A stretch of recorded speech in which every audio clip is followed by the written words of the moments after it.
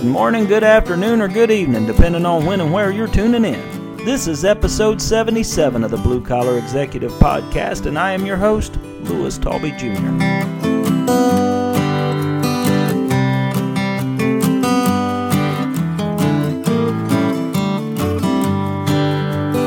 I was in the store the other day, and I saw a bag of weed and feed that showed a dead dandelion on the front cover. And I thought, why in the world would someone want to kill the dandelion? I mean, they're the brightest thing in the yard. You can look out over a 100-acre field and never notice a single blade of grass, but you'll see that one dandelion standing loud and proud. Let's talk about this. Let's go.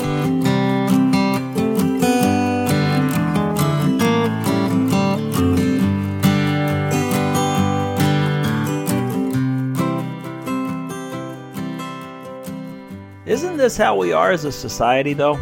I mean, we try so hard to fit in, but then we criticize the dandelions that stand out. Why is that? I personally would rather look out and see a whole field of dandelions. I think that would be a beautiful thing. When I started the intro on this podcast, King David popped in my mind. Probably because he's one of my favorite people in biblical history, but also because he was a dandelion. Wasn't he? I mean, he was chosen to be king as a kid, but he had to go through so much turmoil on his way to the throne. He started as the harp player for King Saul, and then he killed Goliath and saved all the people and became their army commander. He was destroying all their enemies. And at this point you would say, oh yeah, that makes sense. Saul will eventually die and David will take over the throne to be king. But there was a twist. David was the perfect employee for Saul. I mean, he was a dandelion. However, Saul became jealous and all the people turned on David and tried to exterminate him. He had to run away and hide in a cave for years. He was hiding away in a cave when he wrote Psalm 142, where he's asking God, what is going on here? I'm supposed to be the king someday, and now I'm trapped in a place that I escaped to. Think about that. He knows he's God's anointed king, and he's stuck in a cave. Now, I don't think he ever expected it to be a smooth ride to the throne. I mean, David knew he was going to have to work hard, fight many battles against the enemies, and earn that seat. However, what he didn't expect was that the very people that was supporting him were the ones that turned against him. The very ones that he expected to lift him up were trying to kill him. Have you ever been there? Have you ever looked around and asked, where are the people that I helped? Where are the people that I thought had my back? Where is my reward for working so hard and making my company so much money? Who has my back? Well, that's exactly what David was feeling. He was saying, you mean I killed the giant? I was defending the entire nation. I loved you. I gave you my all, and now I'm hiding in a cave and you're not here for me. See, if David had just blended in with the million blades of grass, he would be fine. But he put himself out there. And for that, people turned against him. Now, he eventually became a great king, but not without a lot of turmoil. So do you think this is how a dandelion feels? It pops up and says, ta-da, I'm here to add some color to the neighborhood, but then quickly learns that it's the gossip of the field, and people are trying to kill it. So have you ever dealt with this? Maybe you went for a promotion at work, or you get a lead part in a play, or you won an award, or whatever it is. But then the people that you were closest to, that you thought were your friends and would be so happy for you, started whispering behind your back. The sad reality is, if you are successful, or trying to be successful, you're an exception. See, you're doing things that others won't do.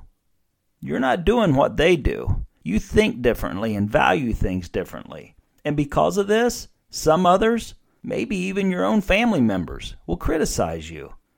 They'll tell you that you're being unreasonable, rash, or foolish. Oh, they may not say it to your face, but they're saying it to someone. Well, I've learned that the best response to this is just to ignore them. The only way to silence them is to conform to them, and that is not what you're trying to do. It's not that they are wrong or bad. You are just trying to be the best you and follow a different dream than they are. You don't have to explain it. I've dealt with this throughout my entire life. And it took me a long time to stop trying to fit in and to be me. And to accept the criticism. What I finally learned is that people will gossip about others to make themselves feel better. or to hide their own fears or weaknesses. So ultimately, it's their issue, not mine. I had to learn to just stop stressing and worrying about it, and I am certainly not going to allow it to hold me back. It's actually holding them back. If people would mind their own business and stop worrying about minding others, they may achieve a whole lot more in life. I've always been so happy for and ready to celebrate with any friend or family that reaches any success or gets a new car or whatever it is. So I really never understood those that were not. I guess that's why I never understood why people wanted to exterminate the dandelions. Unfortunately, there are more people like that than there are supportive people in our lives. This is where we see who our true friends and family are. As Alan Jackson wrote in a song, the older I get, the fewer friends I have. But the ones I have, I know have my back. Now, I'm not saying I'm special in any way. What I'm saying is we all are. We are all dandelions at heart. Maybe I'll use that as the title for this podcast. God said He made every single one of us individually with our own gifts and purposes. He even numbered the hairs on our head. And I'm getting to the point where I can actually count mine. But go outside tonight and look up at the stars and count and name each one. Impossible? Well, the Bible said God did it. To us, they may all look alike, but to Him, they are all individual. So maybe to God, we are all dandelions. Ever thought about that? I know I didn't until I just said it. Well, I suppose I need to bring this dandelion episode to a close. I know I've done this poem before, but as I've been sitting here talking, it's been playing in my mind, because I think it goes perfectly with this one. And hey, a poem this great is always worth repeating. So I'll end with it. People are often unreasonable, illogical, and self-centered. Forgive them anyway. If you are kind, people may accuse you of being selfish, having ulterior motives. Be kind anyway. If you are successful, you will win some false friends and true enemies. Succeed anyway. If you are honest and frank, people may cheat you. Be honest and frank anyway. What you spend years building, someone could destroy overnight. Build it anyway. If you find sincerity and happiness, they may be jealous. Be happy anyway.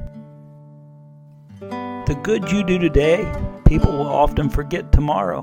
Do good anyway. Give the world the best you have, and it may never be enough. But give the world the best you have anyway. You see, in the final analysis, it is between you and God. It was never between you and them anyway. And friends, that will conclude another episode of the Blue Collar Executive Podcast. I hope you found some value in it, or at the very least found it entertaining. I truly hope you are all the dandelions in your field. And thank you so much for listening.